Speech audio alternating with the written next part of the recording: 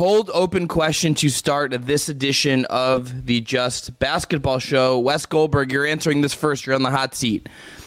If you're Tom Thibodeau, who is your Taj Gibson? Who are you? Who is a player you just can't keep signing and keeping around you no matter how long it's been? That's such a great question. Oh, man. Why is the first player that comes to mind Ish Smith? Because everybody's done it. Taj Gibson. Yeah. I feel like that's not necessarily a unique take, but I'll go with that, I guess.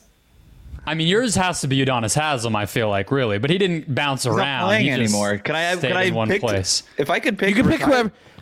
I'm picking someone. I'll just give my answer. My guy most recently is spending his time building Grand Theft Auto servers and internet with Discord communities. It is Heat legend, Cavs legend, Philly's own Cheese, Deion Waiters. Is that what he's doing? Can't quit him. Yes, I follow him. I follow him on Instagram still for that reason. I'm gonna take Woody Harrelson in the first White Boys Can't Jump. I just like his vibe.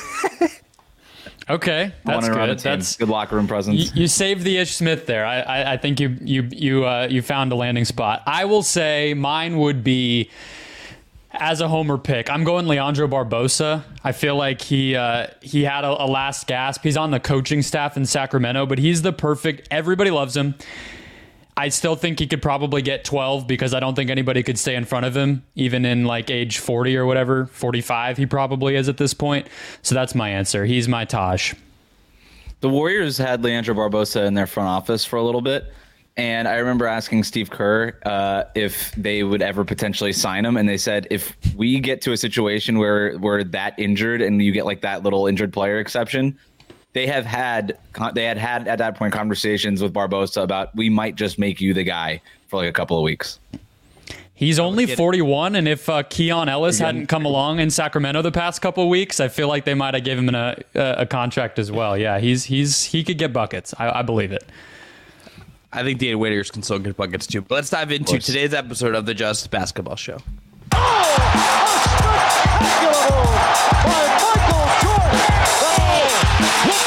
James with no regard for human life.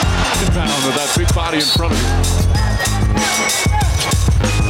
Crowder looking, throws it alley. Oh! He puts it down.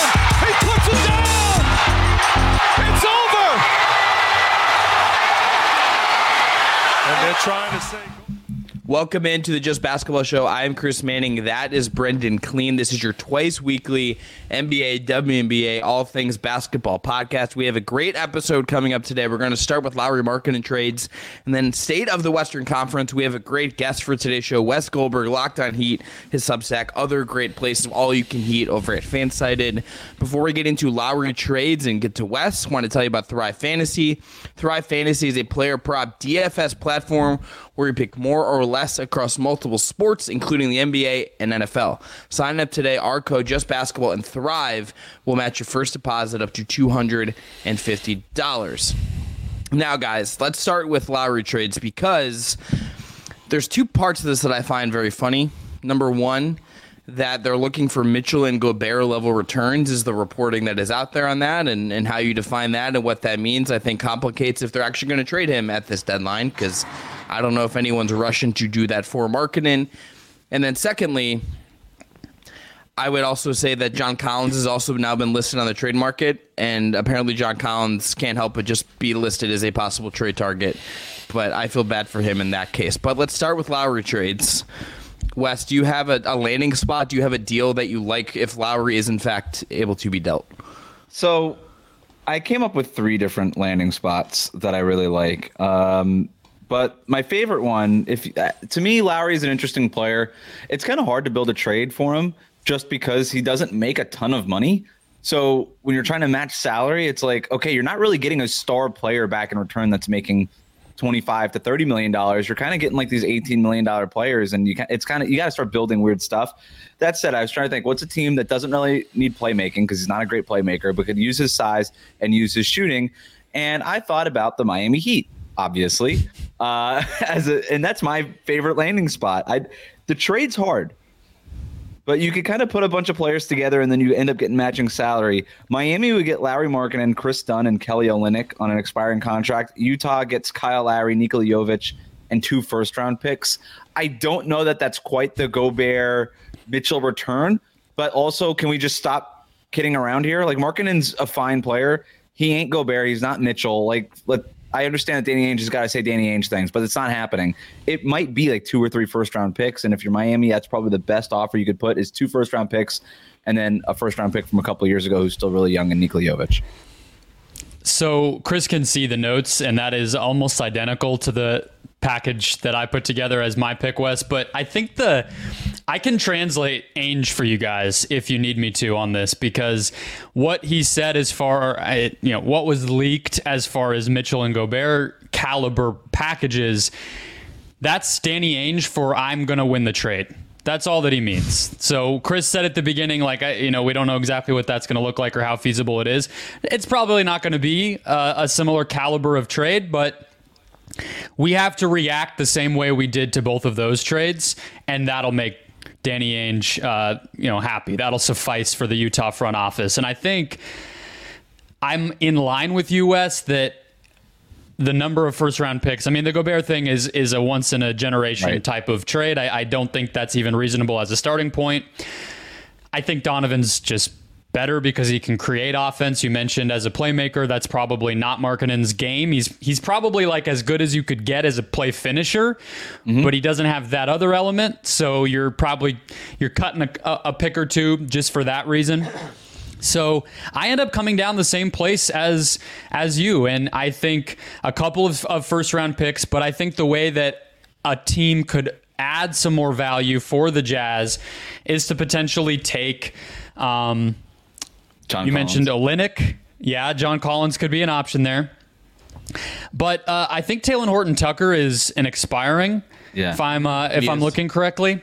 So it's not exactly like some sort of saving grace for them, but you at least do them the favor of getting him out of their rotation, not forcing them to be the team that pays him the next contract. And I think that could be an aspect of this. They have such clean books, though, that the Jazz, on top of Markkanen making not a lot of money, that it does get a little bit messy. So that's kind of where we are with the state of things, but I love the Heat fit. It's just it's an upgrade on the Myers Leonard, the Kevin Love, the spot that they've kind of always liked to have next to Bam, but it's like the primo A version of that instead of the C+ guys they've been rolling out there. You got enough ball handling, enough guys who dribble the ball between Bam, Tyler Hero, and Jimmy Butler. You need a guy who doesn't need to dribble the ball and, like you said, can just finish a play.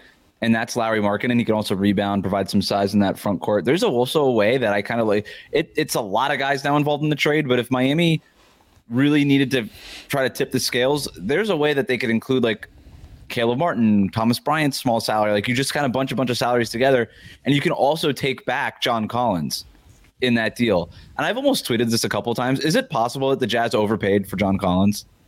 I know they traded nothing. They wanted to trade him already. So, they probably did. If you want to trade someone you got 4 months ago or whatever, you probably overpaid for someone that you don't even actually want. What was it, like a conditional second-round pick or something that they traded for him? It was like basically Zilch. And Rudy Gay. So nothing. They traded nothing. I didn't even know Rudy Gay was still in the league, so that's great. Yeah, I think they overpaid for John Collins. That said, Brendan, to your point, like that's the only thing that's sort of messing up their books right now is that salary. So if you were trying to tip the scales in your favor in what is probably going to be a competitive trade market, if they really make Markkanen available here, that might be one way to do it. But do you like this deal, Chris? I like this deal. I think you guys picked a very obvious team for this, which I think makes sense. This is the team that has incentive to make some kind of aggressive move. I may or may not have been texting Weston last week trying to be like, so Jaime Jaquez, what can we do for Donovan Mitchell? Untouchable. Also, yeah, sure. You say that now. Would you trade him for Markkanen? No. Is that just crazy? Would you? I would not. Who, if you had to give him up for one person, would it be for Mitchell or would it be for Markkanen? You can't say I wouldn't give him up. No, I would give. I know the question. If I have to pick, I would pick Mitchell. I think Lauri Markkanen's a good player. I think he's a little overrated now. Is that okay? Like, I think he's a lot closer to Michael Porter Jr. than like a year-to-year all-star. The thing that Markkanen has that puts him over that for me is that in Utah the past year and a half, he has added a level of like force and power to his game that just hadn't been there before, that makes him a different kind of player than he was before. I mean, he shot 70% at the rim last year, 78 this year, and he had never been above 65 prior to that. And he's getting to the rim more. Yeah. He is drawing more fouls than he ever did in his other stops. Like he has just turned into a guy that remembered he's 7 feet tall since getting to the Jazz. That to me would add another element. You're not just getting like Davis Bertans, but better. You know what I mean? You're getting like a legitimate 3-level guy in a way that when the Cavs gave him up, they had no idea that they were getting rid of that, and he really wasn't that. Now he is. Yeah, the free throw attempt rate just skyrocketing since he's gotten to Utah is a plus. The fact that they've been asking him to become more of a playmaker and it just isn't happening is my worry. It's just like, hey, the Jazz want you to be it, but you just don't have it in the bag. It's just not going to happen for him. So he's a better player than Michael Porter Jr. I didn't mean to be insulting, but I also don't think that this is a guy that's sort of like a perennial all-star, which is kind of the way that I feel like he's talked about. I think he's a very good player. I think he's a top 50 player, top 60 player in the NBA. But yeah, I think just this idea that he's going to just get you like the Mitch, it's not going to be it's sort of a sweepstakes to me. I think there's teams that could use Lauri Markkanen, but if they don't get him, I think it's just like, all right, we didn't get him. All right. Speaking of Davis Bertans, this is a great transition to my trade. The Oklahoma City Thunder. Let's do some business. Mm-hmm. Let's make the first time in a long time. Yeah, let's make a Lowry Chet front court, and I think the construction here is pretty simple. This may catch Brendan off guard because I've been sort of an advocate of not rushing to break up the creators they have. But let's do Josh Giddey, Davis Bertans, and let's say 2 picks, and maybe a third one with some protections for Lauri Markkanen. The Jazz get the big Uber creator. They get Bertans' salary for fun. Lauri Markkanen goes to a pretty perfect situation for him, I think. If you're putting him next to Shea, putting next to J-Dub, him and Chet as a front court, I think is a ton of fun. Tons of spacing. You putting him with Shea, you're putting him in that ecosystem. The need for him to be a really plus creator just isn't there, and it allows him to play to all of his strengths as a player.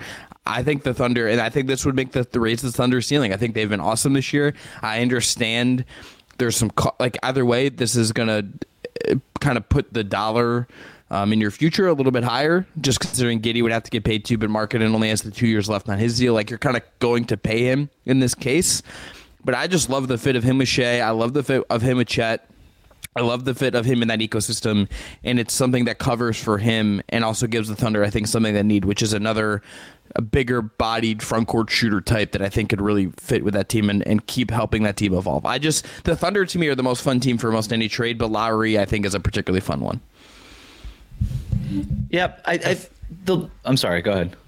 The fit to me is just, it's almost like what you would be paying him versus paying for him and then eventually literally paying him versus what you would be asking him to do.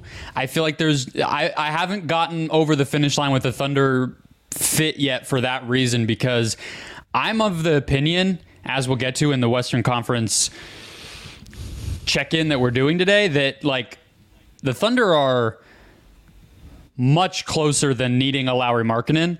And so if you get him, sure, why not? They have all the assets in the world. I'm not going to say no to a trade that makes the team better. But I kind of think that they sort of just need a Michael Porter Jr. type, right? Whereas Markkanen can do more. You're going to have to give up enough to satisfy the Jazz because he can do more, and then you're going to kind of ask him to be a spot-up guy. So I just think Oklahoma City is such a finely tuned machine, and their needs are pretty incremental versus a big move like this, even though because they have all these assets, they're obviously the team we're always going to think of. They might have just skipped that whole part, and I don't know what they'll use those picks for, but I wouldn't necessarily throw them at Markkanen just because they can, I guess is how I see it. Yeah, I think the fit's really interesting. I kind of thought about OKC. I did basically the same trade as you, Chris. I was like, this is kind of the one that makes sense. And then I was like, I don't know if this does it for me if I'm the Thunder. Like, I kind of like the fact that I can at least theoretically put 5. When my best 5 are out there, I've got 5+ defenders who are all switchable, who can all handle the ball. And that's kind of the identity that I've cultivated now. And Lowry falls short in the ball handling department and in the defensive department. And I think I would be looking for more of like a souped up J-Dub to just sort of pair next to J-Dub, maybe in that circumstance. Also, I don't think that Sam Presti, I think he should go all in. I think he should make a move, whether it's for an incremental move or just a big move and go for it. I don't think we'll see it. I think he's being maybe a little bit too patient. I would just say go for it. We have yet to see him actually put a championship team together, and I would like to, and that's probably what cost them when it was Kevin Durant, Russell Westbrook, and James Harden together. He was like, let's just stay patient, and then the whole team disintegrated. I would like to just go for it, but we've yet to see it here. To me, what the Thunder need is like Buddy Hield. Like that's kind of the piecemeal that I would be looking for more so. I guess it sounds crazy to say don't go for the home run swing if there's a player out there. Yeah, but I just feel like they are such a okay. But I mean, I don't think I am, because what does that come at the expense of an MVP candidate who's playing point guard for you? Does that come at the expense of your potential like all NBA center who's already like getting more blocks than some players get in their career every night, it seems like I do think that there is a sort of it's a zero-sum game, and if you're bringing somebody in who's done a lot in another place, even though you can acquire that player, this team is on pace to win 50-plus games, and they have none of what we're talking about. So what do you really need to get them from that to a championship? Is it a Lauri Markkanen-sized piece, or in my opinion, it might just be like a Buddy Hield size piece? I know that sounds dumb, but it is what it is. They're good. They're good already. Go get an experienced shooter who can do it in the playoffs to come off the bench, and a big man. Just go get like a big. It doesn't have to be. You don't have to make the big man swing. Just go find a guy that's making $5-6 million a year who's 7 feet tall. Like, go trade for Andre Drummond. Like, just do that. Sure. Just grab him. At least for now. Yeah. Here's all I'll say that I think is where we ultimately disagree on this. I think there is a benefit if you're building a team to, even if there is some overlap, even if there is, you're wondering if you're getting someone who's overqualified for a role. I would rather go down that route, especially when you have the assets to do it. When you're in a position of strength in terms of assets where you could give 2-3 first-round picks and still have other stuff to do if you really wanted to, you're giving yourself just a little more cover, a guy that I think can give you some more diversification in your offense if you need it when the playoffs comes, that can kind of take some of the pressure off Shea to have to be iso ball at some NBA, particularly if you are going to trade Giddey. I just think this is something that helps you evolve and gives you more cover to be a little more diversified, even if Markkanen is overqualified, even if this is expanding the role a little bit. I do just think there's value in saying I don't want to settle. If I'm trading for Andre Drummond and like Dorian Finney-Smith, like that's fine, whatever. Let's aim a little higher for a team that I think could set itself up in a really great way. And I would rather spend the assets on also just frankly something fun. Let me buy the Maserati. Or like whatever car Markkanen is. I'm not a big car guy. I don't think he's quite a Maserati, but I don't want to buy it. What's big in Finland? What are they driving over there? Probably like some kind of like electric car, I would guess. It's some Northern European Tesla competitor that we haven't heard of. The Toyota Corolla is the most popular car in Finland. Okay, I don't want to buy a Toyota Corolla. I want to buy the nicest Toyota Corolla I could possibly can buy. I don't want to buy the floor mats and all that stuff. I don't want the used model that I have to get a tape to plug in to get my like phone to play or like crank the windows down by hand. Just give me the one with all the nice features, and if I overpaid for a little bit, whatever, I have the ability to stomach the overpay. They're the one team that can really do that. They are. I mean, the Jazz probably can too, but we're talking about them selling. No, they wouldn't. They're not in that point. But I'm just saying the Jazz are up there in terms of assets, I guess, too, if and when they wanted to go all in on somebody. And they may have almost done that on Lillard and Holiday, so they're in there too. But big picture, last thing I would say on the Thunder is you said you would surprise me, Chris, with what you said about wanting them to be aggressive after maybe not wanting that. The guy who you didn't want them to be aggressive moving was Josh Giddey, and it would be a humongous sell low to trade him right now also, because not really the off-court stuff, but he's playing awfully. He's just playing not well at all for them. He's getting benched at the end of these games, so if you were to say now is the time to cash in on whatever that trade is ultimately going to be, you're probably getting less than you would maybe by the end of the season into the offseason, or even down the line further than that when he might be a more developed version of himself and have more appeal to other teams. Right now, he's a dude who cannot score the ball, doesn't play awesome defense, and gets booed every time he touches it in every road court in the league. That's a weird player to acquire if I'm the Jazz or anybody else in December 2023. Can I give you guys 3 other trade pitches and just like elevator Love it. pitch them? All right. Yeah. Larry Markkinen to the Raptors for OG Anunoby straight up. Solves a lot of problems for both teams. Just an idea. OJ's a free agent. After the year, you don't have to deal with it. Danny Ainge is asking then for 900 picks for another team who wants OG and Oh yeah, no, these are the 2 front offices that are just like, wait, no, you owe us the pick. No, we'll get, and then they don't do it, and then they leak it to the media. It's like, we got really close, but they didn't meet our price, and it's like, well, who didn't meet whose price? Larry to the Spurs for Keldon Johnson. Maybe throw a pick in there. That would be picks fun. there. Yeah, Lowry I like and that a Vic lot. is Yeah, Larry and good. Vic. That's exactly what I want. Yeah. Keldon Johnson, I like him for Utah. Just some size on the wing, whatever. It's fine. Last one, Larry Markkinen to the Philadelphia 76ers for Marcus Morris Sr. is expiring. The nice young player of KJ Martin, who appears to be a fan of every front office. And then no 3 coaches. first-round picks. 3 first-round picks. Just throw them in there. They're the other team that can overpay with all their picks that they have. And Larry in Philadelphia spacing the floor for Embiid and Maxey. Yeah, I really like that. Yeah. I'm really mad that you didn't that wasn't your actual one because I like that one better than anyone. No, because the first one got him to the Miami Heat, you see? So that's the better one. Yeah. Markkinen next to a defensive center is important, though, and it's part of why the Kessler fit is so good until Kessler started playing not well in his second season and has had injuries and everything this year. But Markkinen is big. I think he's a good one-on-one defender. He can handle physical players. He can handle long players because of his size, but he's not like a secondary rim protector, turnover forcer type of guy. So I think he's a good positional defender, but you need a real rim protector, a real defensive anchor next to him. So that's why I like Spurs, Philly, Heat, whatever. Those are all good. So last team on throughout, redo the Donovan Mitchell trade. Donovan Mitchell back to Utah. The Cavs get Larry Markkinen and some picks back. Just redo them. Lowry's a great fit next to Mobley. I wonder if they realized that at the time. I was literally going through the list of teams, and I'm like, you know who could really use Larry Markkinen? It's oh, wait. Yeah. Yeah. I did the same thing with Chicago, by the way. And I was like, oh, wait. Yep. Yeah, here's the thing about the Bulls though. The Bulls need to just burn it down to the ground. I'm just the more and more that I'm seeing the more and more I keep seeing Bulls Instagram accounts being Kobe White's playing at an all-star level. I'm like, we got to just burn this franchise to the ground at all costs. We need You're gonna burn it down, and it'll just be Alex Caruso stepping out of the flames as the building blows up behind him because he's apparently untouchable. He's an The all-star Phoenix that rebuilt the Chicago Bulls. Yeah, Alex Caruso. Look, captain of the good ball guys in the NBA. So that's my guy right there. All right, let's go on to State of the Western Conference categories. If you didn't check in our State of the East with Brad Rowland, we're going to do best team, conference MVP, team we're high on, most disappointing team, and then wild prediction based on what we've seen so far. Let's start with best team. And I just want to start this by admitting that what I'm about to say is something of a troll job.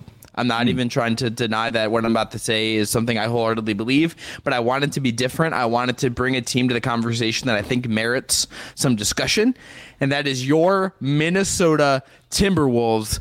Not that I don't care, but I'm not here to talk about Anthony Edwards text messages. We're here to talk about the basketball team in this specific case. Leave it at that.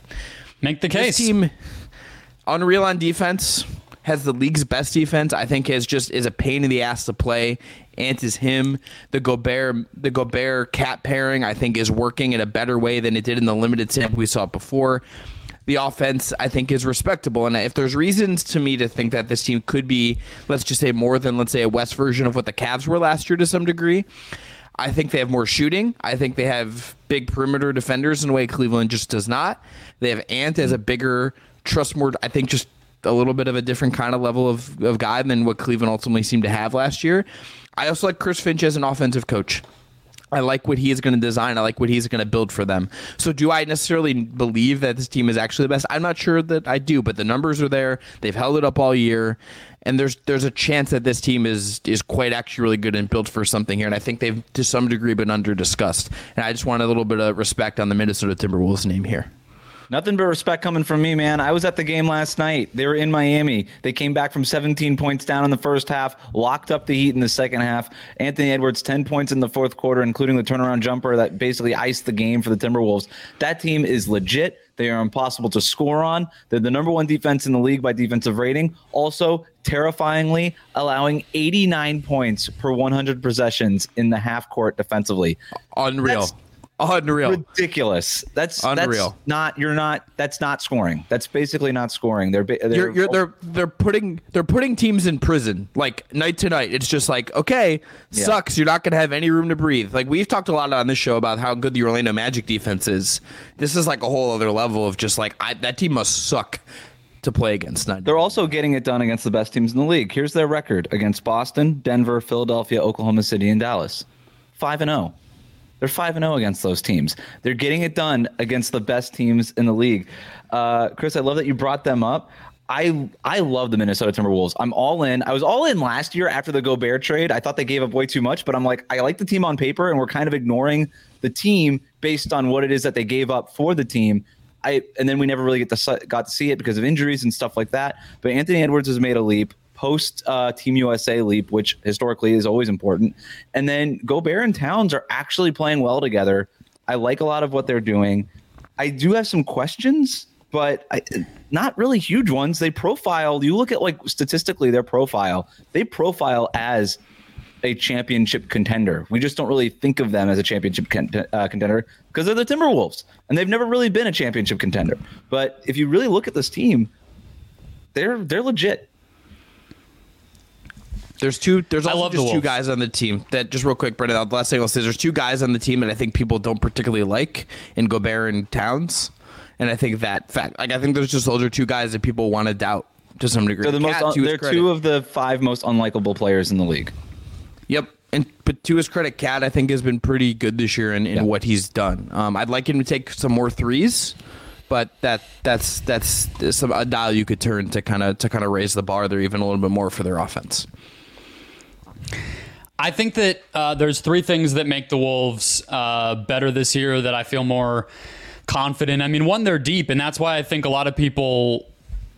That's what I think a lot of people missed even after the Gobert trade is player-wise, they had the depth to do it, and they still are one of the teams you look at kind of 1 through 9 or 10 and feel like there's not a lot of holes. I think shooting is one thing that they lack, and it's fine. I think Towns may be taking more, sure, okay, but the Town stat that I was going to point to as one of the things I actually think has made them better this year, Chris, is he's driving 2.5 times more per game than he did last year. His bully ball, just physicality, forcefulness is something we've never really seen. I mean, I think he kind of got there playing center the end of the previous season into the playoffs when they went toe-to-toe with Memphis, but that was more around the basket, and he obviously had a lot more in the way of brain farts and weird mistakes and fouls, and he's been playing cleaner basketball on top of that.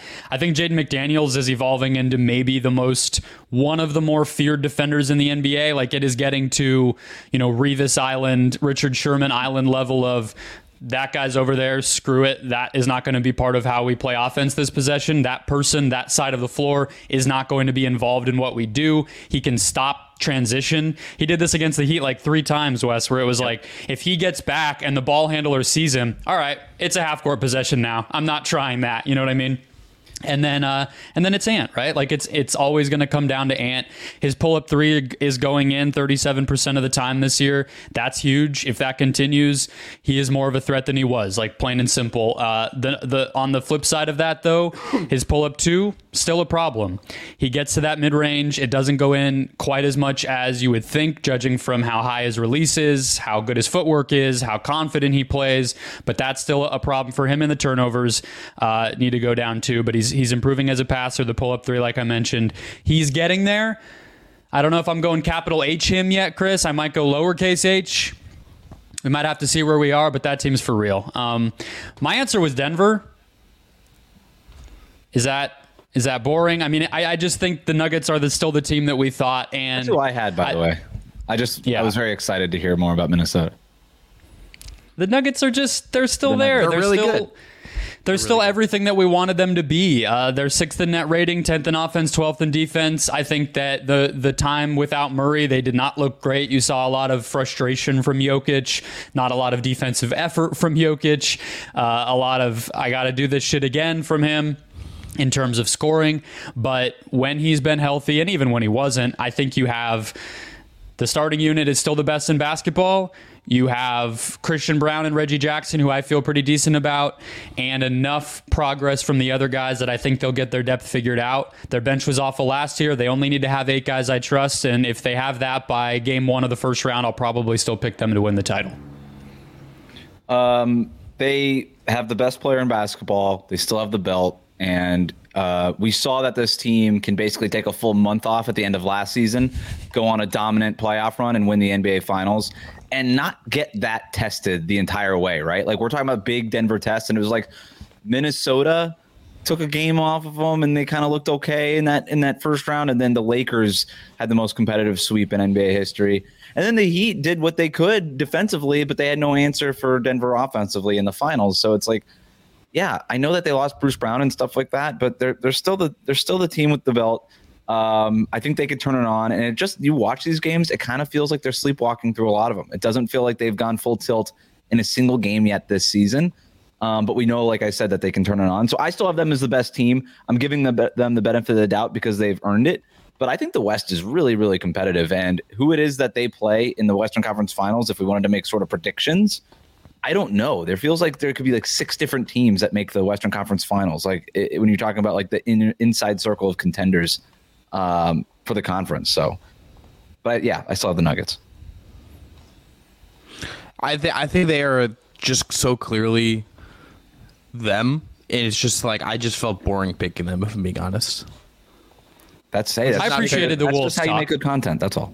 Yeah, the Wolves talk was needed. They're the number 1 seed, and I don't think there's another place where we would have talked about them. So you did the right thing, Chris. You sacrificed for the good of the content. We appreciate that. I'm about to do it again. Okay, let's hear it. So are we ready for this team we're high on? I was gonna say the Nuggets in jest. I feel like you're going the same place I'm going here, Chris. But go ahead. If that's the case, I'm very excited for that. Can we talk about the real Lakers of Los Angeles? Oh, I wasn't going there. Okay. Are you going to, so the look, I was sort of going there. Close to there. So I have an addendum on the team on the end that I'm going to mention. Is your team the Clippers, Wes? It is. And I hate it. Because I looked at the numbers yesterday when I was doing some final notes prep, and I was just like, yeah. It's a what's lot of going that. on here? So let's talk about the Clippers, because I am not a James Harden believer. I'm not a believer that this team is actually going to be healthy enough at the end of the day. Like, my skeptic brain is just fully there with them. I will not believe it that they can win something big until they actually do it. That's just where I am with them. But what is it about them to you that is making them saying, okay, maybe I'm actually a little bit high on them right now? I hate it. I hate that I'm even doing this. And I'm going to preempt. I am not a defender of the Clippers. I do not root for the Clippers. I don't care about the Clippers. Hawkes for Harden, straight up. Who says no? Pat Riley. It's tough, man. That's a pretty even trade. I think. Look, you said you don't believe in Harden. I believe in Kawhi less than I believe in James Harden. Because the thing about James Harden is all the off the court stuff. He at least plays the basketball games. Sure. My default setting with the Clippers is no way. I don't care what it looks like for a couple of weeks at a time. Do it when it matters. Stay healthy for the playoffs. Call me in June. Call me in April. That's when I want to know about stuff. But man, I can't watch this team and not think, are they actually putting it together finally? And did the James Harden trade somehow work? Because Kawhi has never been more efficient. Paul George is playing a great spot. James Harden is playing awesome right now. And I hear everybody, hey, it's the honeymoon phase of James Harden. You know how long the honeymoon phase for James Harden usually lasts? 1 season. You know how long they need James Harden to be good? 1 season. So I think they'll be okay defensively. I mentioned the Minnesota half-court stats per cleaning the glass. You know who's right behind them? The LA freaking Clippers. Okay? They're almost as hard to score against in the half-court as the Minnesota Timberwolves. I don't get it. I hate it. I don't like talking about this team in terms of, in any serious nature, but you kind of have to, and I hate it. Last 2 weeks, these numbers are nuts. I just want to point this out. They're 7-0 in the last 2 weeks. They have a point differential of plus 20.3 over that time. The only team better, the Philadelphia 76ers, who are plus 24, which is absurd in its own right. Clippers offense over the last 2 weeks. First in the league, a offensive rating of 132.8, a defensive rating of 112.5, which is 5 points better than league average. They made Tyrese Halliburton look human on Monday night. Terrence Mann, since being introduced to the starting lineup, what are they, 12-3 or something like that? Since they've added Terrence Mann to the starting lineup, he was the main guy guarding Halliburton in that game. And like I said, made him look human. Actually forced him into turnovers, which I didn't think Halliburton knew how to turn the ball over. Turns out he could. Yeah, apparently only against teams from Los Angeles. Very good point. And the Bucks. I think the thing with the Clippers defense, that's the thing about it, right? Like, if you had told me their offense could score that well the day the Harden trade happened, even as I think I was even more down on it than you, Chris. Like, I wasn't even hearing any argument for it. I thought it was going to maybe make them even worse. I don't think that's been the case, but if you had told me they would score at a high level, I would have believed that without any debate. I think the question is the defense. The surprise is the defense. And when you look at what they do well on that end, yes, Zubac is in drop coverage, going to be a rim deterrent. Guys like Terrence Mann, we know the energy, the length, the IQ that he plays with. Like, he's going to be able to do that to guards like Halliburton. That's not exactly a surprise. I don't really think of Kawhi or Paul George as like huge difference makers night to night defensively in the regular season anymore, although I think they've looked good in spurts and they've been playing, which goes a long way there. Opponents are shooting like 34% from three against this team this season, which is fourth lowest in the NBA. Last year it was like over 37%. And just in general, most teams that are at the top of the teams don't make threes against us list are going to be lucky more so than dominant or great or schematically, put together differently than everybody else. So that's one indicator that I'm going to look at, because there's not a lot of other things when you just look at the stats where you're like, that's what makes the Clippers awesome at defense. Right. Their personnel can do it, but are they really stopping people, or are they getting a little bit of luck scoring at a high level so teams have to take it out of the net every single time and just averaging out numerically to look really good? I still don't watch that team and feel like if they have to get stops enough times to beat the Suns or the Nuggets offense at those teams' peak consistently, that they're necessarily going to be able to do that. But as you guys said already, a lot of that hinges on Kawhi. And they're going to need to learn how to cover up for Harden, right? Like in a playoff setting, we know what's going to happen with James Harden. He's going to get targeted. He's going to be dragged into pick and roll after pick and roll. Also, like if they play the Denver Nuggets, they have no answer for DeAndre Jordan, apparently. So who just catches lobs over their entire defense, and like they've never seen an alley-oop before. I do wonder about Zubac's athleticism against some of those kinds of centers. All that stuff is totally fair. And that's all I'm going to say, because I'm not going to defend the Clippers any more than I already have, because I hate that I did it this much. I think I have an even more indefensible answer, an even less defensible answer, which is the New Orleans Pelicans. Oh yeah, what are we doing here, Brendan? What's going? Like, who hurt you? Like what's going on? While people took the opportunity for a week to just call another man fat for content, the team is not as bad as anybody's like analysis would usually suggest, and I think this is less about Zion Williamson than it is, even though their ceiling is going to be determined by him. It's more so the fact that they're pretty flexible in terms of now that they know what their team is and they have seen the two stars play together and play solidly together. We've tracked the net rating and stuff throughout the season, Chris. It's been positive most of the year, even if it's a little clunky still. If they want to upgrade from this basis now, they can. And even after a trade, or if they don't make a trade, the depth, the defensive potential, especially when they play big, especially when Larry Nance is healthy, I just think that they're a lot more well-rounded and balanced and versatile than they're given credit for. And I think if they made it to the second round or something, that would not surprise me. But they're talked about as kind of a joke and kind of a team with no direction because, they're a small market and they've made a bunch of trades and it's funny to make fun of Zion. So it's more just kind of versus public consensus, which is kind of what we're doing. I mean, it's a team we're high on versus other people. I just think the Pelicans are solid, not a laughingstock. Start, bench, or cut Herb Jones, Trey Murphy III or Dyson Daniels in your personal preference area? Well, what's interesting is actually instead of Dyson, it might be McCollum. But it's not about him. It's just like there's only 5 spots on the court. They're kind of too deep. But I think Herb honestly has to be out there. And to me, the best version of that team is probably a smaller version, where you have Nance on the court, you have Herb Jones and the 2 stars, and then it's really about who's that 5th guy. And so then it comes down to Murphy versus McCollum. And I feel comfortable saying that you can kind of fluctuate that night to night if Zion can handle the ball handling, if Ingram can handle the ball handling. But most nights, I might prefer Murphy just because it leans into their identity at the biggest possible level, and it makes them even harder to guard with his movement shooting and his size and his high release and attack closeout game and everything else. Like, I think that 5-man unit has the potential to be pretty scary. I don't think it's played at all because Nance went out right when Murphy was coming back. The Pelicans are weird because they have so many players that every basketball fan loves. The Herb Jones, the Trey Murphy, CJ McCollum has been a fan favorite for years. They have just so many dudes that people like. And at the very top, they have a guy that is so polarizing in Zion who, it's not even a fat shaming thing or whatever. He just hasn't been the guy that you'd hope that he would be to this point. And I think that's a fair criticism of what he's been. Yeah. He could go off for 36 points every once in a while, but he's got to do it consistently.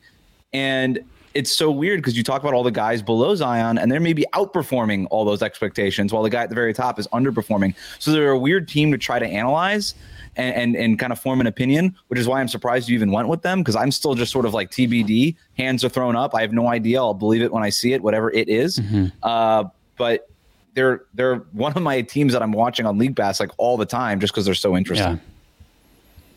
Yeah, they don't make a lot of sense, because also they're always hurt, and that makes it really hard. But I think they're getting healthy, and they're good still. And the track record for this team is that they've been good more often than not, even with some of the questions we have about them. So, at the end of the day, Zion's defense especially, it's unacceptable. It's atrocious. And if he can't step that up and at least provide some level of, stoppage against big forwards and as a help defender and just looking like he knows what he's doing out there, they're going to get blown apart in the playoffs like they did against the Lakers. But we're a long way away from that, and I think things are trending in the right direction. The other thing I would just say before we move on here is I think they did, based on the NBA Cup, and Brendan, you and I talked about this, they got treated like they went through a second round bad playoff loss. They got dissected right now in a way that usually only happens at a certain point of the year. And I think for me, at least, that certainly has clouded my thoughts on them a little bit, just seeing them get just really picked apart, and just the way they seem to handle all of that. And then you get Larry Nance maybe subtweeting his team. There's just a bunch of very bad playoff loss energy coming out of them. I think coming out of the NBA Cup, that to me did not really raise my esteem of them in any real way. Maybe it's unfair though.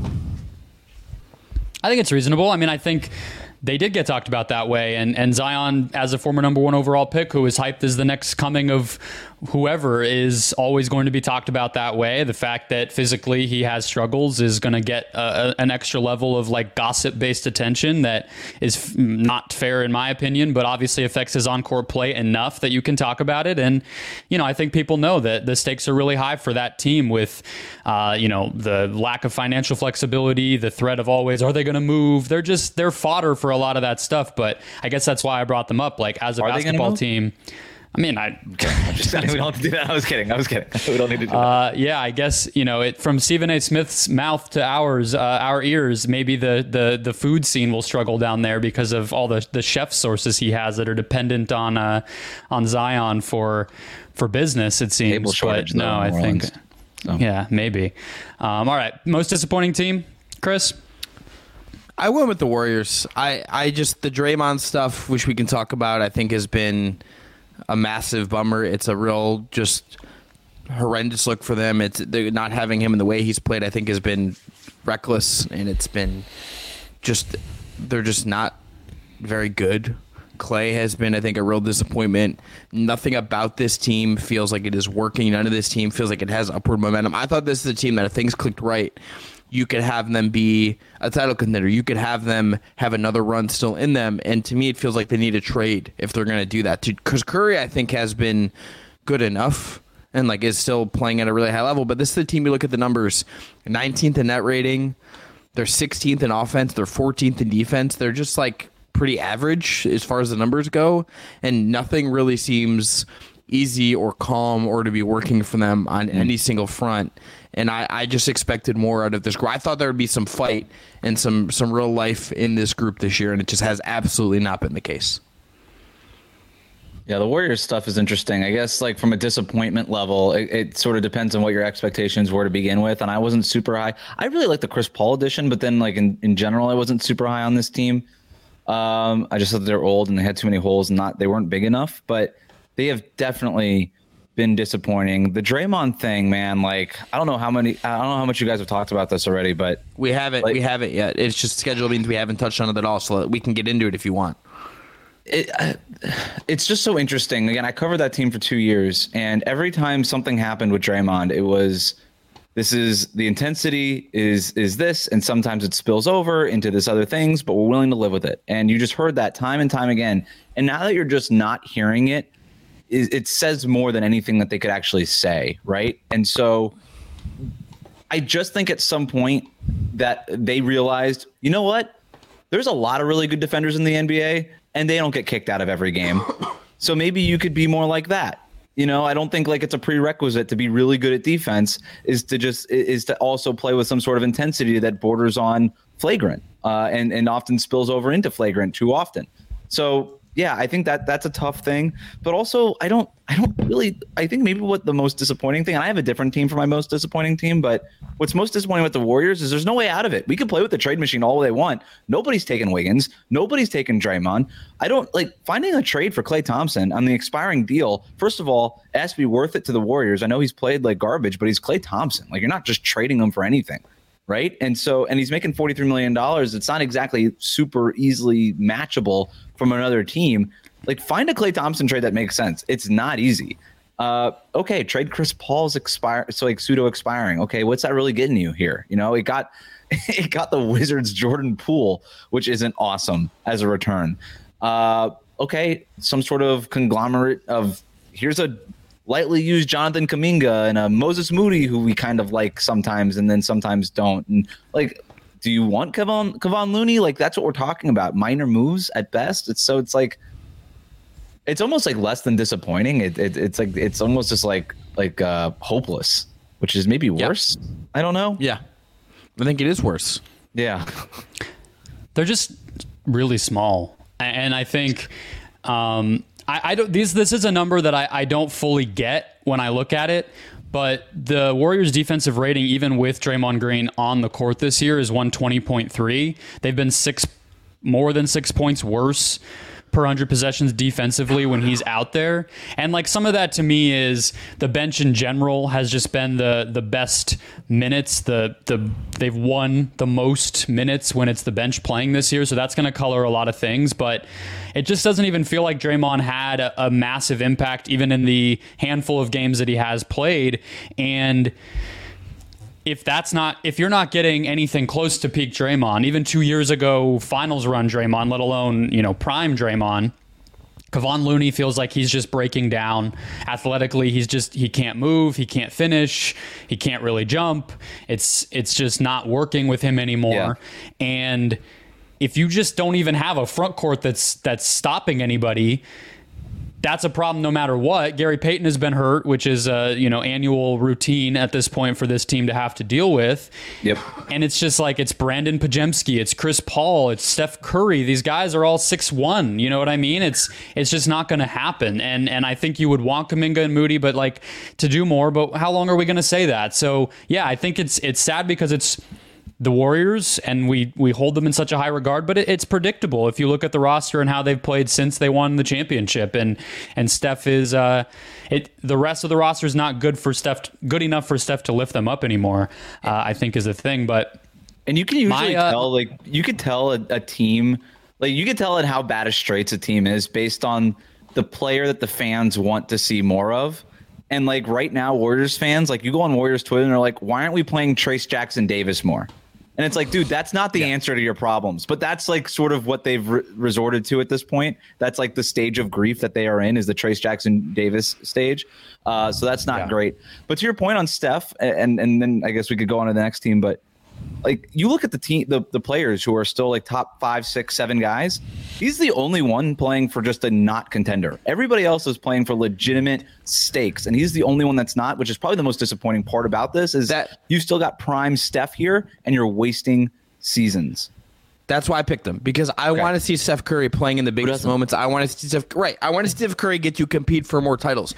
Like, we didn't talk about that much because we didn't really need to, but the team I'm high on, really the Lakers, is LeBron's playing at this insane level. I want to see LeBron get another crack at making a deep run. I don't want Curry hitting chairs and having to worry about Draymond. Like, I want to see Curry being fun Curry, hitting him with this. Like, I want to see him cook. I want to see Chef Curry with the pop, boy. Like, let's go. And we're not getting it. We're just not. Nope. Yeah. My most disappointing team we probably don't have to spend a ton of time on, but it's really just what could have been versus what is big picture, and it's the San Antonio Spurs. I think that the way that they've handled Vic's rookie year has been overly careful, overly cautious. I've probably watched more Spurs than maybe the two of you, probably most people, because I just think I saw the peak of him and that team in Phoenix on a Tuesday and a Thursday early in the season, probably still some of his best moments. I know he had a great game against the Heat too, Wes, but their refusal to, it's like this weird thing of insulating him in certain ways, but not supporting him at all in other ways. And it feels like in any individual decision that they're making, the answer is always development, but not in a context or like a connected, cohesive way. That means like the San Antonio Spurs development. It almost feels like it's like player development to the 110th percent, to the point where the team stops making sense. And I know the Trey Jones decisions and how he plays, when he plays, gets the most attention, but it's also shot selection. It's, defensive lineups. It's rewarding guys who are playing well with continued playing time and building from a point of progress. It just feels like every game, it's start over, do what's going to make you better, and not selfishly, but just in a very freewheeling kind of way that I think, I'm sure these guys are learning lessons and improving. That's just what happens when you play, but it doesn't feel like it watching. It feels like a lot of just listless basketball, and I think it's not really doing anybody any favors outside of Jeremy Sohan got some reps playing point. Like, congrats, but they didn't work. So where are we? You know what I mean? It's just been a weird year over there. I was okay with the Sohan experiment to start the year. Like, give it a shot. Like, whatever. Maybe he's your point guard of the future. I'm down for weird stuff. But as soon as it was clear that it wasn't the case, go get a real point guard for Wembanyama and just let him learn how to run pick and roll and be a finisher and stuff. If you're really going to be developing him, I think there's value to that. So I'm with you. My biggest disappointing team, and I'm sorry, Brendan, was Phoenix. Like, when I think about disappointment, I think about like emotionally, like not even analytically disappointment. Like, I'm not even talking as an intellectual here. Emotionally, it's the, hey, report Chris Haynes Tuesday night, baby. The three of them getting together. Oh, wait, no, Durant's going to sit out. Oh, wait, no, now we're getting all. Oh, Devin Booker's going to sit out. Oh, wait, we finally saw them. We got 25 minutes of Bradley Beal, Devin Booker, and Kevin Durant on the court at the same time. They were like a plus 12 net rating or something. Like, oh, wow, this is kind of cool. Bradley Beal, ankle injury, out for another 2 weeks. So that to me is just sort of like the start and stop, like the emotional taking the wind out of my sails thing. That's why they're my most disappointing team, is just because it's been disappointing. The idea of the Phoenix Suns is so intriguing, and we barely have gotten to see it. And as a basketball fan, it sucks. They Chris, were what do you my think number of the 2 Suns? team. Yeah, They were my number 2 team, disappointing, because how could it not be? They're 10th in the West right now. Beal has barely played. There's a lot that I like. I still believe in Booker and Durant in an insane degree, and particularly Booker. I expect it to just work out at some point because I believe in the talent. I think Frank Vogel is also a great coach. I think they've also just hit on a lot of the role guys, and I've liked a lot of what the role guys have given them in a bunch of different ways. But the fact that we've barely seen the big three together, the fact that Beal has just been... I just want to see it. I just want to feel like I have a good read on them. We're 26 games into the season for them. They're 14-12. They're right there in terms of, they're in the play right now. I would expect them to rise, and it'll be hard for them to rise up. But I just wanted more from them out of the gate. That's just the fact of that's just facts of life right here because Bradley Brendan, Beal how has many barely games played. do they need to play together for you to feel good about the big three there? I kind Going of into think the it's playoffs. just going to work. I think the real thing about offensively, I think it'll just work. I think the thing with those three specifically that's going to need reps is Beal off the ball. And, Yes. It's just a complicated thing to run through a million screens and get a pass delivered to you on time and work that into obviously the very simple ways that the team can get baskets. When are we going to slow down? When are we going to speed up? When are we going to run something for Brad? When are we just going to go to a KD post up? It's more of that stuff, but that doesn't take a ton of time. It seems like 49 games is the max they're going to get. Is already where we are. So maybe the answer has to be 49, and then I just cross my fingers from there. But I think that the biggest concern with this team is the defense to me, because even in the spurts we've seen the offense with those guys, and I have a stat for even when Beal hasn't played, the offense has been pretty good, and they've really, really cooked at certain moments of the season. Blew out the Wolves, had a couple awesome games against Utah. They can score, but the defense is just not where it needs to be, and a lot of the trademarks of Frank Vogel have not been there. They're allowing teams to parade to the basket. They don't defend in transition very well. They don't really force turnovers. Like, they just don't put up resistance. They might have some plays where they execute and they have some bodies, but outside of just being veteran and having like a roster that makes sense, there's not a lot you would point to and be like, the Suns are good at that on defense. And they need to do something. They need to be able to, even if it's like, hey, we throw a lot of crazy stuff at you. Like, we're going to scheme our way into disrupting your offense because we have Vogel and some smart vets who can like do that on a night-to-night, possession-to-possession basis. Maybe that's the answer, but we haven't even seen that.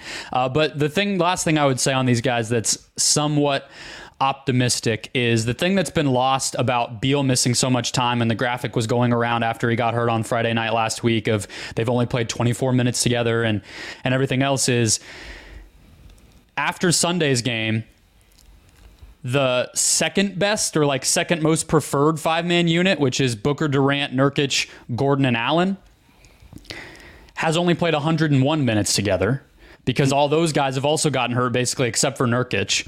But that group, when they've played, has a plus 26 net rating. Like, they've just been bonkers. So I think if even those five can like get some minutes together and develop some chemistry, you could see, I mean, this team had like a 7 or 8 game winning streak at one point this year. So they have the potential. But yeah, it's all going to be about time. And if that defense can come together, I think. So I'm glad we talked about them because it would have been weird to just skip the Suns with the expectations they had and everything else. Yeah, I would add two last things. Number one, the comment I would say is I think it's very possible that I think of them in my head just as better than what their record says. Like, I looked at the record and I feel like in my head they were higher than 10th. I don't know what that means. Well, the standings, it's like everybody's bunched up, Yeah, it's very compressed over there. Brendan, this is the question I'd ask you as somebody who thinks about this team all the time.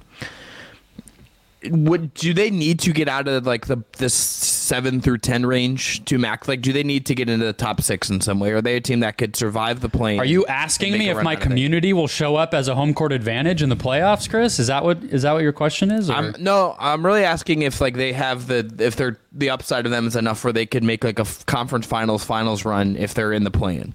Well, no team's think ever anybody made it out can of the at this play-in point. and gone to the finals. Oh wait, just kidding. Yeah, I mean that's kind of where I'm now at. they have, I think and now they have Jaime Jaquez. I mean, what's the limit of the Miami Heat now? Does the regular season even matter? Duncan Robinson. with how much choose, it's unbelievable. With how much we've seen teams like the Hornets or like the Hawks or What are we talking about the Hornets for? Great company. That I'm the Suns getting are- there. Yeah, I'm getting there. Or the Thunder last year struggle. Even the Wolves with some of these play-in games. Young teams that have to, like, they've had moments, right? That's like you've arrived. You get your little, you lost by 3 pat on the back.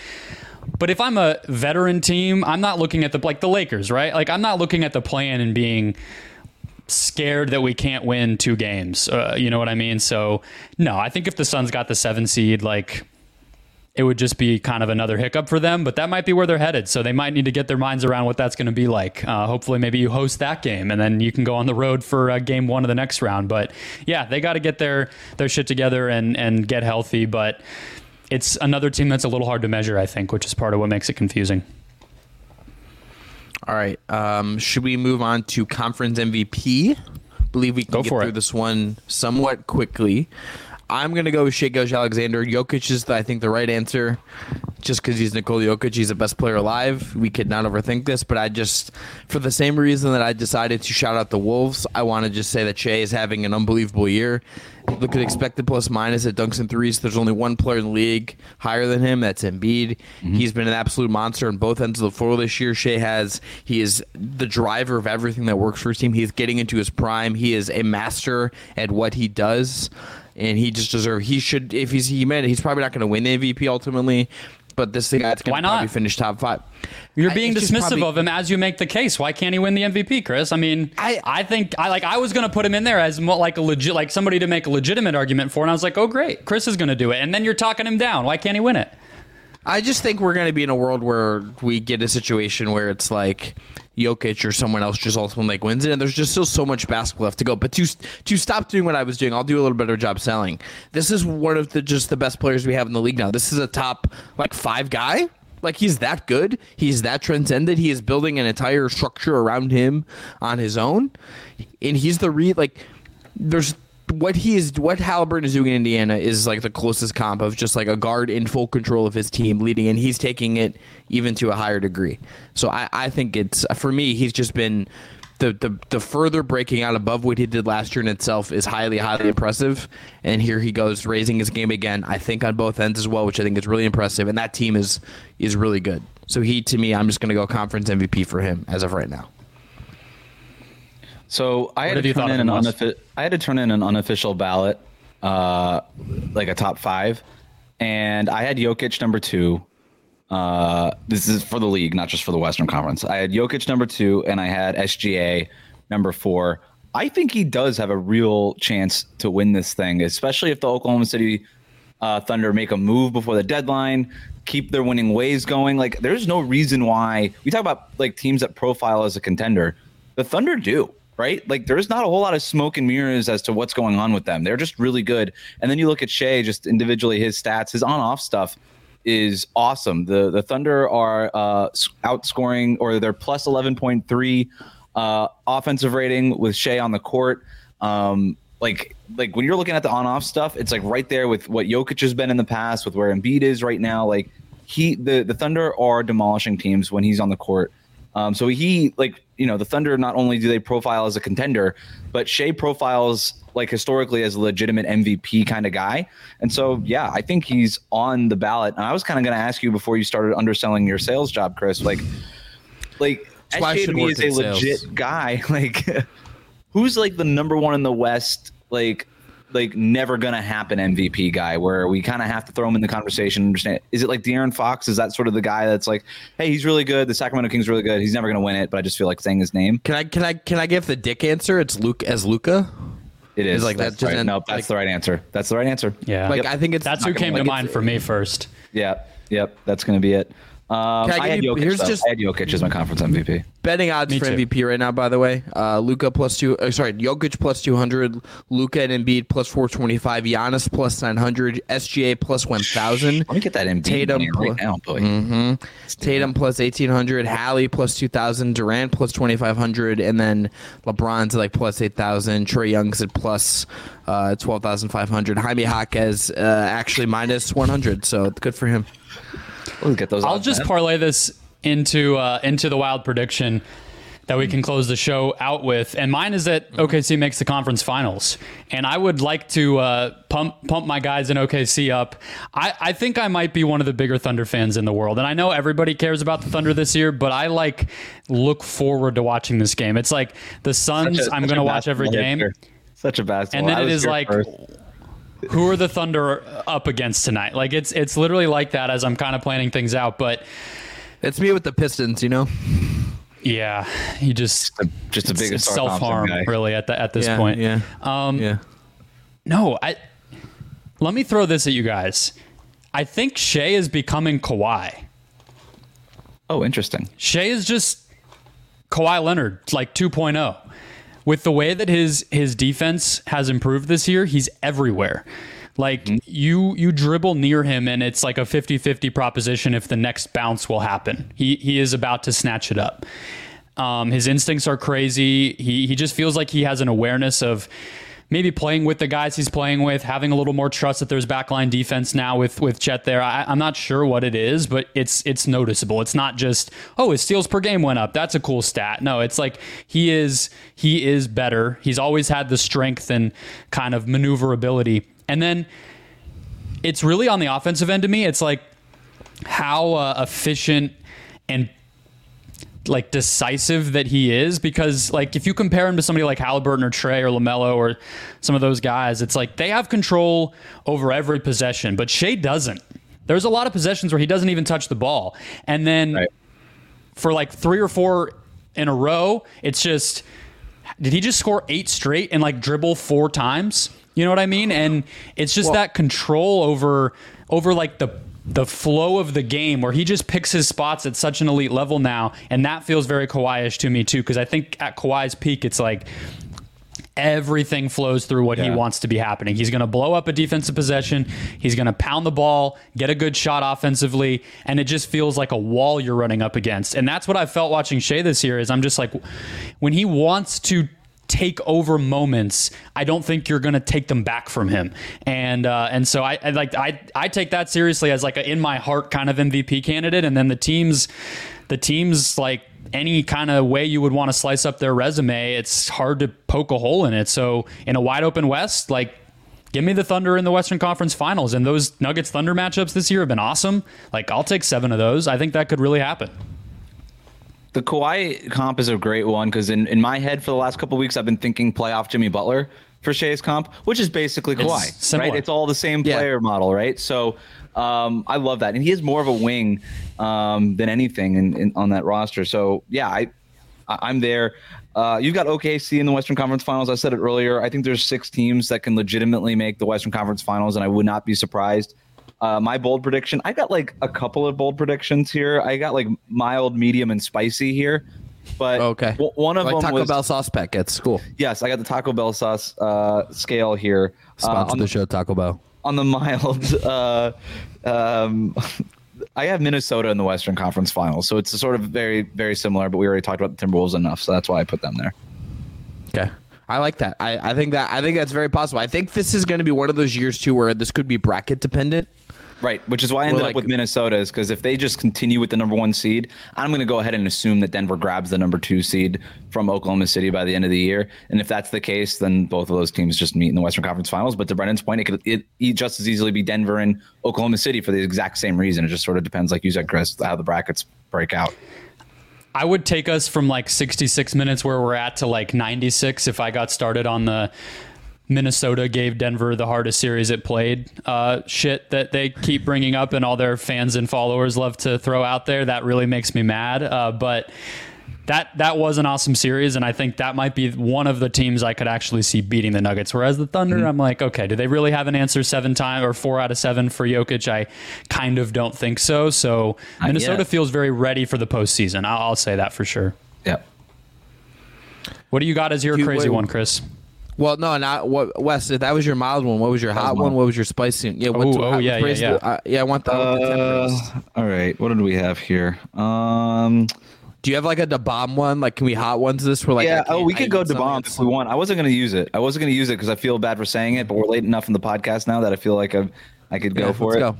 All right, let me give you the hot, and then we'll go to DeBomb. My hot one is that the Warriors trade Chris Paul and a pick to Atlanta for Clint Capella and Patty Mills to make the money work. That's the poor Chris Paul, just really like Chris, you didn't even hear the full trade before you were so on top of you were so ready for it. Yeah. Chris Paul to Atlanta. Atlanta is a deeply unserious organization.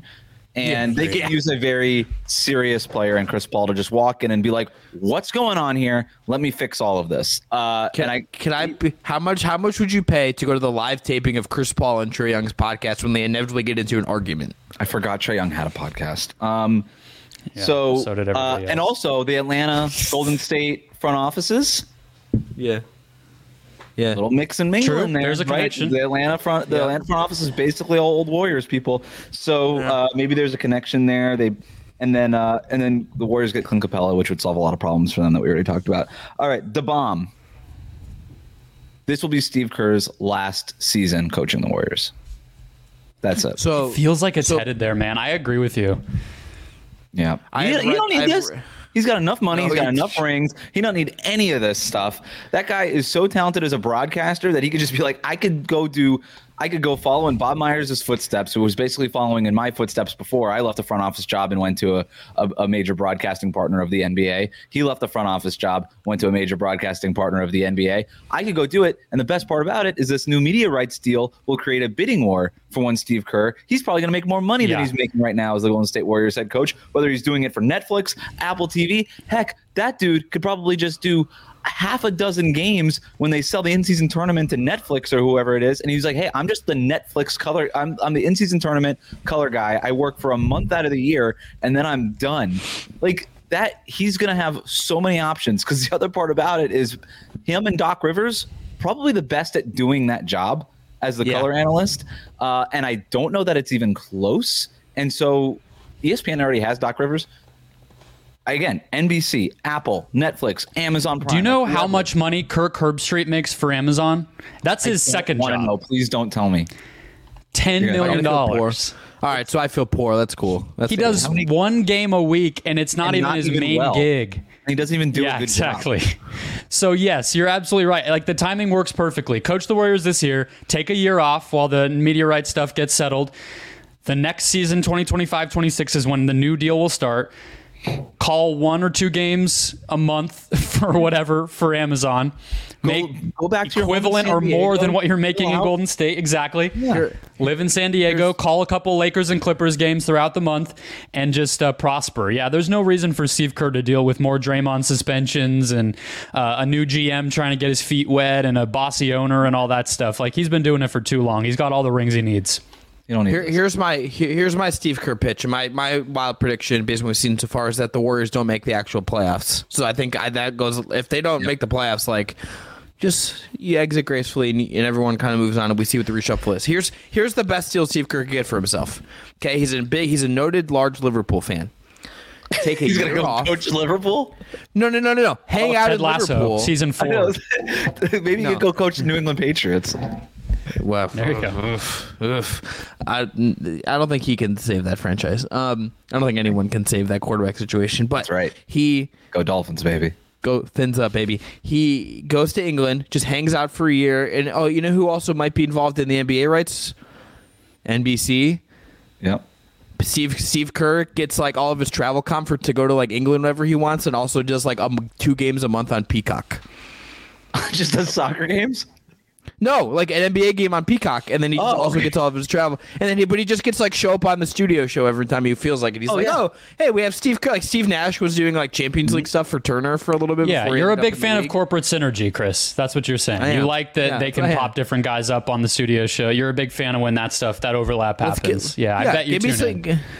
Give me, I look, it's Steve Kerr. I would probably not tune in, but if I'm Steve Kerr, I'm milking this for all I can. Give me the free dinners, give me the free trips, comp me some tickets. Like why not? Like, what do you have to do? And to Wes's point, he doesn't need this anymore. This man has gone through, he played with Michael Jordan in the 90s, which I'm sure took some years off his life. He has his own personal backstory, which is obviously a lot. Yes. And then he's been coaching Draymond Green this year. And the Team USA stuff, by the way. Which was it announced that this is going to be his final year doing it, or is that just the rumor? You can always go back on that if you still have the coaching itch. You could just be like, I'll stick as the Team USA guy. I'll coach every 2 years, and that's what I'll do. If you really wanted to do it, he could do it. And then in like a year, or even in a year, if he wanted to, you're telling me that I don't know if he would do this. He doesn't strike me as the kind of guy that would kind of like go about it this way.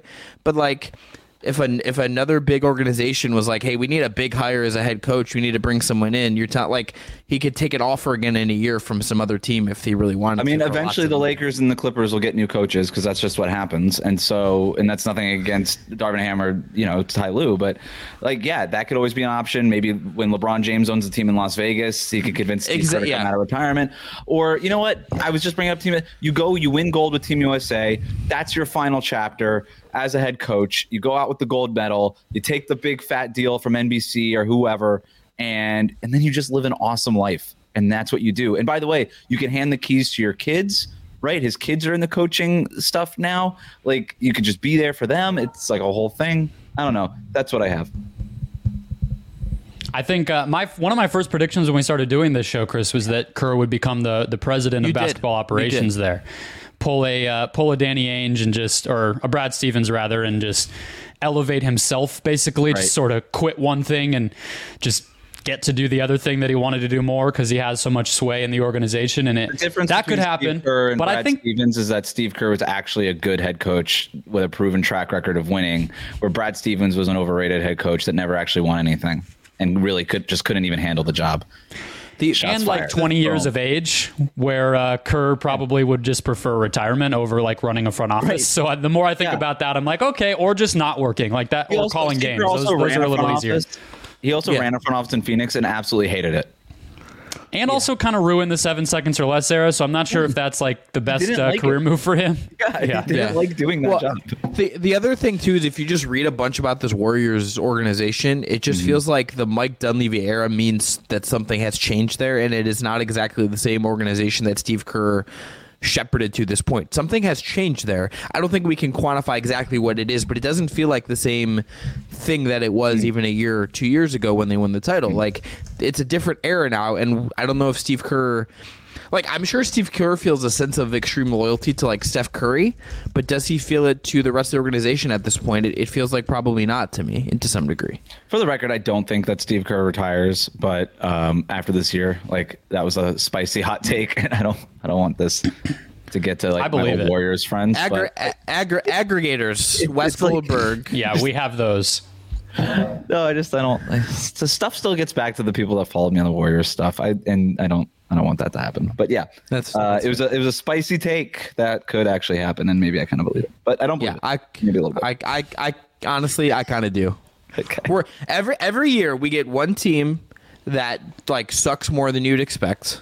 Okay. And you get, at the end of the season, you get a trade, you get a coach, you get something that leaves and exits that you don't expect. That happens every year. Maybe this year it's the Warriors or the answer to both questions to some degree. Can I give you guys one question? Are we done with categories? And I'm sorry if we're running long. Yeah. You can say no. No. You get to swap one team from the West and the East. Just trade places. Well, two teams, I guess. One go from the West to the East, East to the West. What are you doing? Just for fun skis' sake. This is like when the Astros moved to the AL. This is like that kind baseball? Of situation. Okay. Yeah. Yes, it's baseball. I know the city you live in has not given you much of a reason to care about. Hey, that sport, 2003 champs, baby. Let's go. Yeah, don't get. We'll be here another hour if I have to pick a fight with Wes about the Marlins and the 90s Indians. Legit, baby. We're gonna get some fights. Our first one. My answer is I want to put the Wolves in the East. This guy pulling out the Florida Marlins hat, unbelievable. I want the Wolves in the East, and I'm moving. I don't know who I'm moving west because I don't really have as much of a fun answer. But I think Wolves in the East. You add another team in that mix. I would go there. I'm trying to think stylistically because I kind of associate the East with a little bit more kind of that physical, hearkening back to the 90s, maybe a little bit style. Maybe that's just my own brain doing that with the Bulls and the Knicks and everybody. But it feels to me like the way the Rockets are currently playing feels a little East to me. And they're close enough. You just added a playing team into the Eastern Conference? That's not fun. Yeah. Is that this year, or are we doing permanently like that? I guess I need that guidance. Only. But okay, well, I'm still doing it. And then West, I'll put the Bulls in the West. I feel like It's far enough west, and add some. They need a shakeup. They need something to play for. Maybe since they won't reset themselves, the league can give them a favor and say, hey, you're in the Western Conference now, so do with that branding what you will, and hopefully that jumpstarts you guys. Maybe gets you a little pocket change. We'll see. They're trying a ring of honor and bringing all these guys who hate each other into the building together as a fix for what ails them. So maybe take a step behind that, and we'll do. You're in the West now. There you go. Rockets for Bulls trade. There. Yeah. All right. That's fun. I don't have an answer.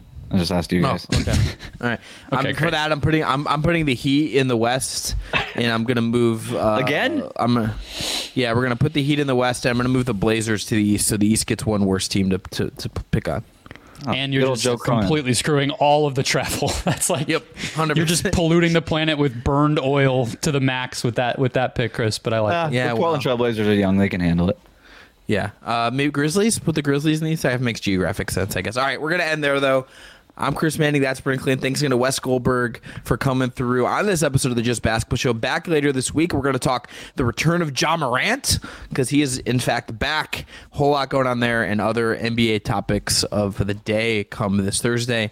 Have a great rest of your day, everyone. Enjoy the hoops.